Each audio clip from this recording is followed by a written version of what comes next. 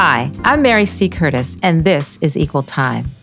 The monuments to Confederate Generals Robert E. Lee and Stonewall Jackson were removed recently in Charlottesville, Virginia, where the 2017 Unite the Right rally turned deadly. The move was considered progress in a country confronting its past and its future when it comes to race and a legacy of inequality. But we've seen this before. 6 years ago, in 2015, Malcolm Graham lost his big sister and best friend, Cynthia Graham Hurd. She was murdered by Dylann Roof after she and 8 other Black parishioners at Mother Emanuel AME Church in Charleston had prayed with him. For Graham, a Charlotte, North Carolina city councilman and Charleston, South Carolina native, this racial reckoning is all too personal. After that tragedy, he worked with others to ensure the Confederate flag, like the one Roof waved in photos and revered as he hoped for a race war, was removed from its place of honor on the South Carolina State House grounds. It's a flag that was raised atop the state's Capitol dome, not in 1861, but 1961, a defiant signal during the Civil Rights Movement. More than 300 Confederate symbols and 170 monuments across the U.S. have been toppled since the atrocity in Charleston, but nearly 1,900 Confederate symbols remain on display, according to the Southern Poverty Law Center.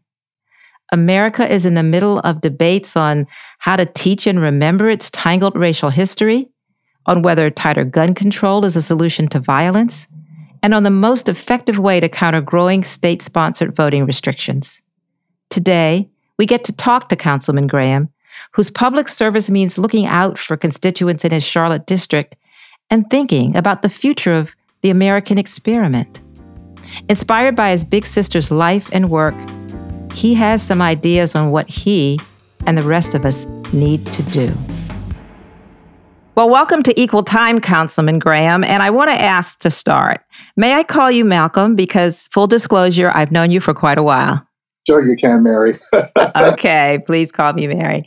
I so appreciate you being with our Equal Time listeners on an interesting time right now that the country's going through. I want to talk about a documentary in which you offer commentary that's being shown on quite a few PBS stations. It's called Downing of a Flag, and it explores the relationship between South Carolina and in some ways the country with the Confederate flag and all the lost cause history it represents. So how was the taking down of that flag from the State House grounds an end to that chapter, and how does that history still reverberate? Well, thank you for the question, and it's an honor to be with you and your audience today. The downing of the flag and where it stood there and now is really interesting for me. Obviously, my sister, Cynthia Graham Hurd, was a victim at the Emanuel AME Church shooting some 6 years ago. I was born and raised in Charleston, South Carolina. And upon her death, immediately the perpetrator, Dylann Roof, had wrapped himself around the Confederate flag. His writings that the FBI found online show that he glorified the flag and that he believed in the hatred meaning of the flag. And so lawmakers and residents and others in South Carolina immediately began to say, we need to take down the flag. Individuals in South Carolina have been trying for over 20 years prior to the shooting. The NAACP, the NCAA took events away from South Carolina, all pointing towards the flag on the Capitol grounds. And but for the death of Cynthia and 8 others, I believe that flag will still be flying today.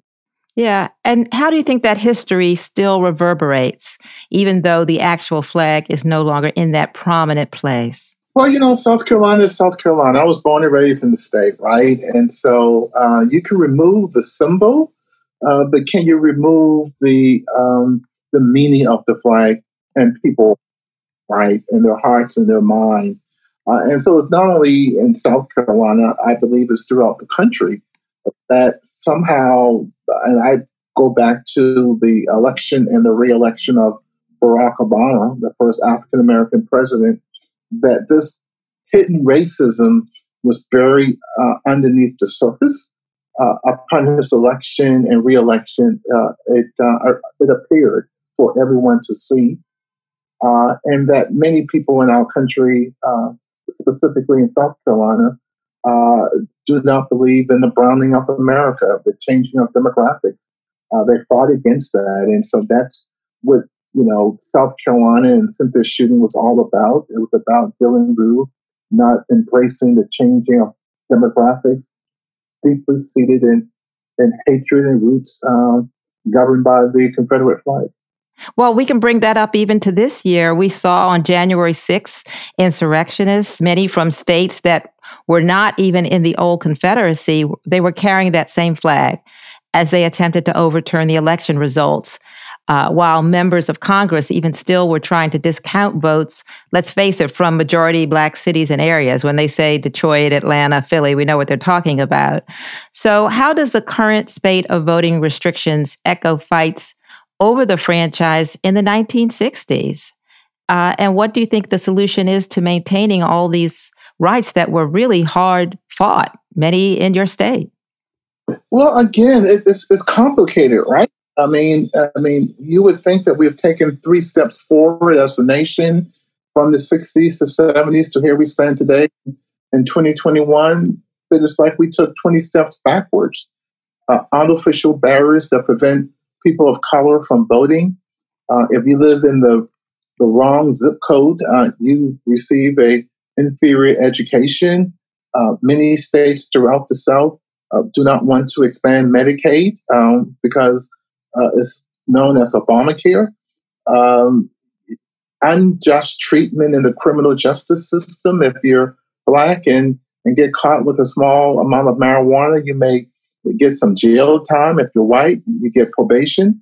And so the history of African American people overcoming seems to be dialing back because there seems to be a not wanting to admit that again our country is changing, the demographics is changing, and somehow we have to stop people of color at every turn. I want to talk a little bit about your sister. And, you've passed this very personal, significant anniversary. We've all felt it, but for you, it is so personal since the tragedy at Mother Emanuel. And I know you think about your big sister and best friend, Cynthia, every day. So I'd like you to tell us about her and how she helped inspire you growing up and she inspires you still. Well, Cynthia Graham Hurd, her full formal name was my big sister and mother figure. My mom died when I was about 21 years old. Cynthia was about 5 years older than I. And so Cynthia literally raised me into young adulthood, into being an adult. She was a friend, the first in our family to go to college, pledge a sorority. She was a role model. The first in our family to get a master's degree. So she set the bar high for education achievement and really worked in the community. Cynthia was not an elected official, but she was certainly engaged in community affairs. She was a librarian in the Charleston County Library for some 31 years. That library now bears her name, the Cynthia Graham Hurd St. Andrews Regional Library. She worked at night for 16 years at the College of Charleston as the night librarian. So upon her death, she was working literally from 8 o'clock in the morning at 11 to 11 o'clock at night, not because she needed the money, because she just enjoyed being in the library environment. And the College of Charleston renamed their highest academic scholarship after Cynthia. So it's the Cynthia Graham Hurd Memorial Scholarship. There's 12 in all. And so she was personal, she was sharp, she was candid. She was a caretaker, not only to me, but so many others in the Charleston community.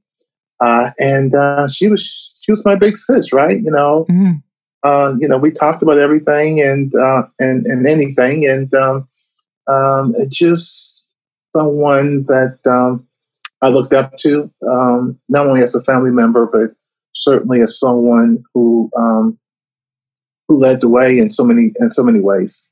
Yeah. And I know she also had a very special relationship with your daughters.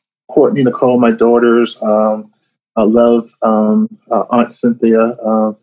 She would occasionally send them a plane ticket to come to Charleston from Charlotte to shop for a day and do so many other special things with them. So the impact is just not only to me, but it's my brothers and sisters. I have another sister, Jackie, three older brothers. The impact on them, our nieces and nephews, our extended family. Cynthia was the matriarch of the family, right? She kind of kept everything together. She was the glue. And so it's a big loss, not only for our family, but also for the Charleston community. Yeah. Now, what do you think she would say on where America is now, both the progress we've made and areas where, as a country, we still have so far to go? She would say that these are the best of times and these are the worst of times, right? And that, she would be so proud of Barack and Michelle Obama and what they were able to accomplish. She would be so proud of the advancement that African Americans are making in a number of fields of human endeavors. She would be grateful that Charleston is changing, right? Charleston's a different city from when we grew up in the 70s and the 80s to it is today. It's more of a international city. The traces of racism that was so blatant when we were growing up now is a little bit more subtle. And so she would be pleased with that. She would be disappointed about the debates that we're having about truth and about being accurate. Cynthia was a researcher and a librarian, as I said before, so facts mattered to her. And in this environment over the last 5 years where facts don't seem to matter anymore, where up is down and down is up, and people blatantly lie, and they believe that they can say it over and over again, that somehow that becomes true. She would be very disappointed about these general assemblies throughout the country, again, rolling back support for people of color like Medicaid, as I indicated. As an educator or librarian, she would be so disappointed about the disenfranchisement of African American and students of color and getting a quality public education. So she would be torn in terms of what happened in January 6th, right? She would just be disgusted about it. She would have choice words for Donald Trump if she had a conversation with him, because she was a truth teller and wore her emotions on her shoulders. And so she would be troubled by where the country is headed. And the fact that there doesn't seem to be honest brokers on both sides to kind of call the truth, right? She would be troubled by that. Yeah, I want to follow up on that about calling the truth, because, we've seen the photos of the angry parents in school board meetings and state legislatures following up with laws on limiting how lessons about systemic racism and white supremacy are taught. So, Malcolm, what's at stake when children are shielded from uncomfortable truths? That we're bound to do it again, right? History is something that you have to embrace and understand and learn from. And if it's not taught because of critical race theory or because people don't want their kids to be damaged by the truth, damaged by history, it goes back to say, why is it that African Americans and people of color who are the victims of discrimination have to be the one to make it right for everybody else, right? So why do we have to fix it for some white folks to make it feel comfortable for them to hear the truth? The truth is the truth, and I think we have a moral obligation, yet a responsibility to teach our history, blemishes and all. It's not a perfect union. No, I think if you go back and look at our history, racism from the very beginning of our country has been a part of the fabric of who we are. When they came here and met the Indians, right? And so it goes back, centuries. And so I think we have to embrace who we are, faults and all, but strive to build a better and more perfect union. Yeah, yeah. I heard one young lady in school, African American girl, say, "Listen, if we have to go through discrimination, other people should be able to hear about it." Um, Talking about something that's terrible and uncomfortable truth. Right now, I know you've expressed concern about the issue of gun violence, and even there have been incidents in the Charlotte district you represent and how coming out of COVID, its residents are coping. So, what are some of the solutions that you feel would be most effective in countering this trend that unfortunately is affecting many areas of the country with tragic results? Personally, and for the people you represent, what guns can do. Well, it's troubling, right? Since Charleston, there has been Orlando and Sutherland, Texas. There's been Pittsburgh. There's been a shooting in Las Vegas. There's been a shooting in California, mass shooting, that is. Pittsburgh at the synagogue. I can go on and on. And these are shootings since Charleston. They all go back to one thing, which is this proliferation of guns in our society with little or no regulation, right? And so the basic thing is just it amazes me that you have to go and get car insurance to drive a car. Everyone is required to get a car insurance to drive a car, but you're not required to get a gun registration, right? It amazes me that in 2021, you can still, an 18-year-old can go and buy a automatic shotgun that can fire over 50, 60 rounds within a minute. And so gun registration is one of those things. It amazes me you can go to a flea market and buy a gun and not have anyone question you, asking for registration or ID. You just go buy a gun. It just amazes me the lax laws we have around the ability to get a gun. Yeah. Well, also, you're a Democrat, and the Biden administration, they've suggested strengthening the provisions on gun control and enforcement. And we, of course, know that Dylan Roof purchased his gun because there was that background check mix up. And so what more do you think the states and the federal government need to do on this issue?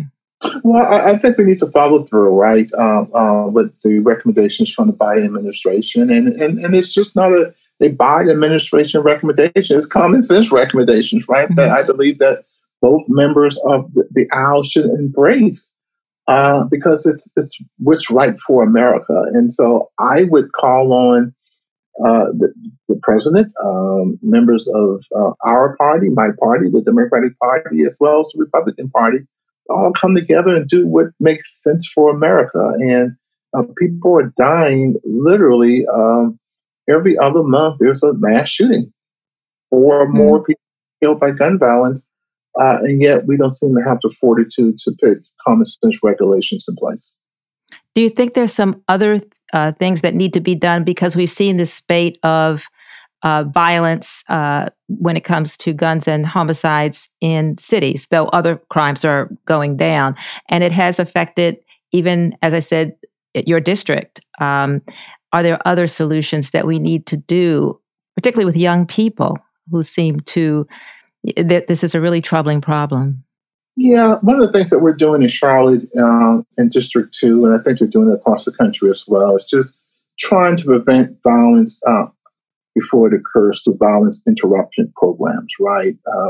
Getting people on the streets, on the corner, who have a direct relationship with some of the individuals who may be gang members, who may be just those people that they know in that particular community, to embrace them, to find a way to interrupt the violence before it occurs, right?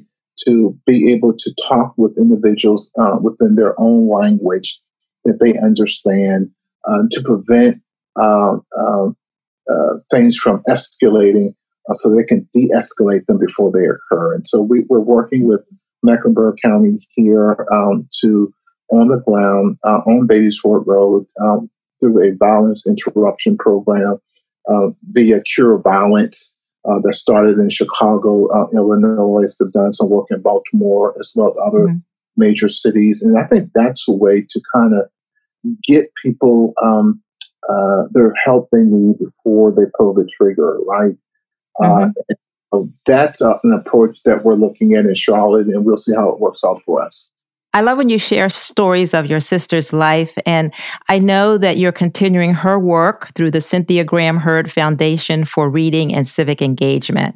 So I'd like you to talk a little bit about what is its work and mission and how it represents what you want for the future of America and what she would want. Well, thank you. That's a great question as well.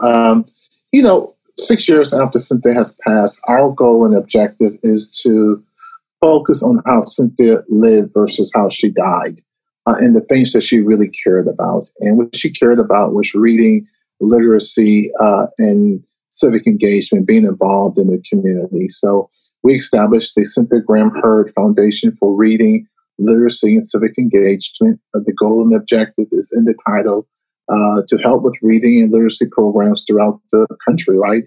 As well as be a convener of what I call healthy tension conversations that we need to have. And so for the last 4 years, we've been focused on book drives in Charleston, South Carolina, where we've collected over 50,000 books with our partner, Reading Partners.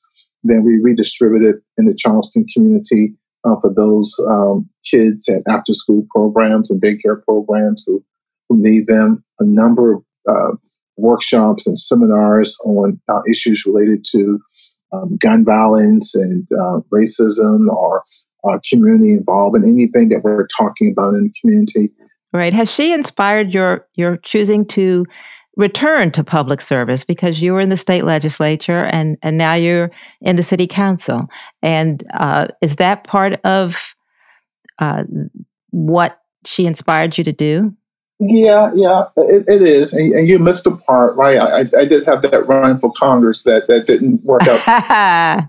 And we talked about, I lost it. The only election I've been in council by that time, in public office for 15 years. I lost my first election when I first ran for city council back in the early 90s. But since then, I've won about at least 10, 12 elections in a row, and lost the congressional race. And she was one of the first person to say, hey, you know, just because you lost, I mean, you have to quit doing what you're doing, just find another way to serve. And so she encouraged me to keep using my public voice for good. And after she passed, and we got through the trial and and just taking care of family affairs in Charleston, I decided to get back in public office. One, to use my voice to articulate things that I believe was important to her, and I believe that I had something more work to do. And so getting back on the Charlotte City Council and serving the citizens of the district to allow me a platform to raise critical issues. Yeah. I want to ask you, Malcolm, because I can't ask all the questions. So what question have I not asked you that I should have? Because you have some important things you want to say on that issue. Well, I guess the question is, and you've already asked it in a sort of kind of way, right? But it's, where do we go from here, right? Where the flag gets down. There are some people who supported the flag that coming down now are backtracking a little bit for political reasons. And so where do we go from here? How do we get people to be honest politically, right? Which is a tough question, right? And how do we do that? I really want to know. And I tell young folks all the time now that I'm getting older, and people are looking for me for advice on political matters. And I say this all the time: if you don't take a vote or say something around the dais that doesn't put your seat in jeopardy, then you're not doing your job, right? And so I think that elected officials today have to be honest with themselves and the public, even if it means that they will probably be voted out of office.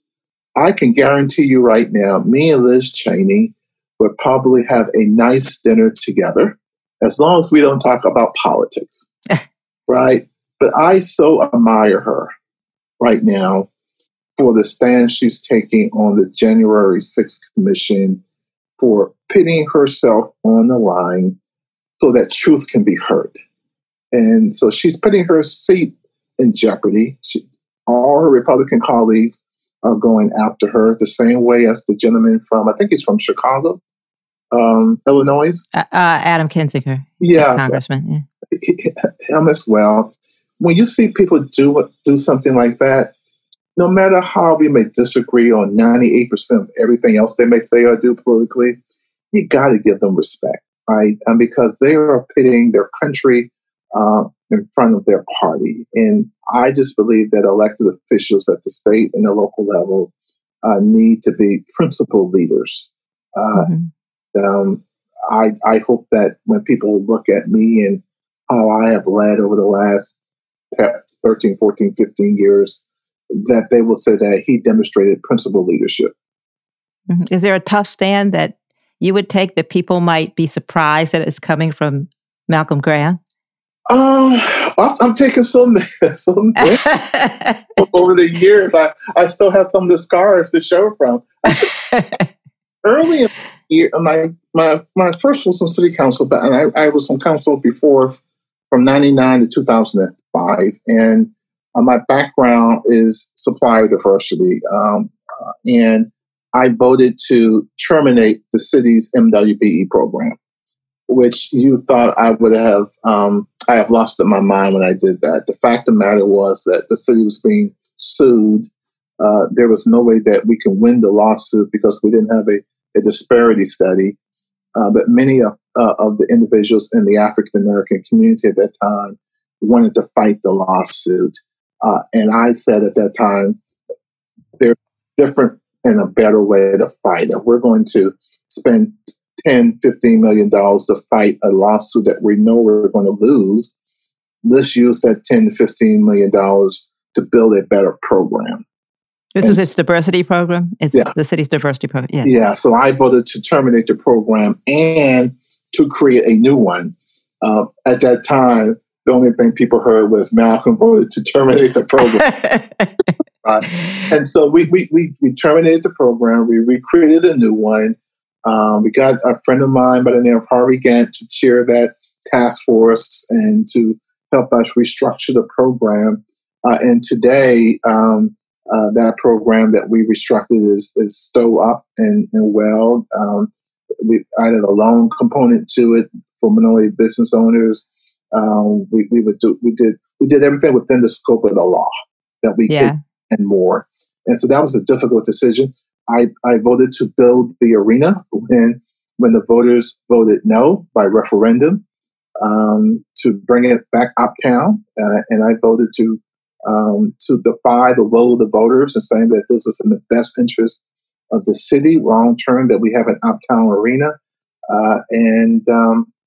So you do have your scars then, Malcolm. You have a few scars. And I wanted to let our listeners know the Harvey Gantt that Councilman Graham brought up was the first Black mayor of Charlotte, North Carolina. He integrated Clemson, and he had two hard-fought, though he lost, Senate races against then Senator Jesse Helms. So you got the top to help you with that. I needed help. Well, thank you so much for appearing on Equal Time and speaking with our listeners, Malcolm. I know they learned a lot and got a lot of perspective. And as we talked in the past, you said, Cynthia Graham Hurd was more than a name on the television. She was an inspiration, and her work is continuing to reverberate, not just in the Charleston community, but all over the country. So I really appreciate you coming on and talking with us. Thank you again. Thank you for the opportunity.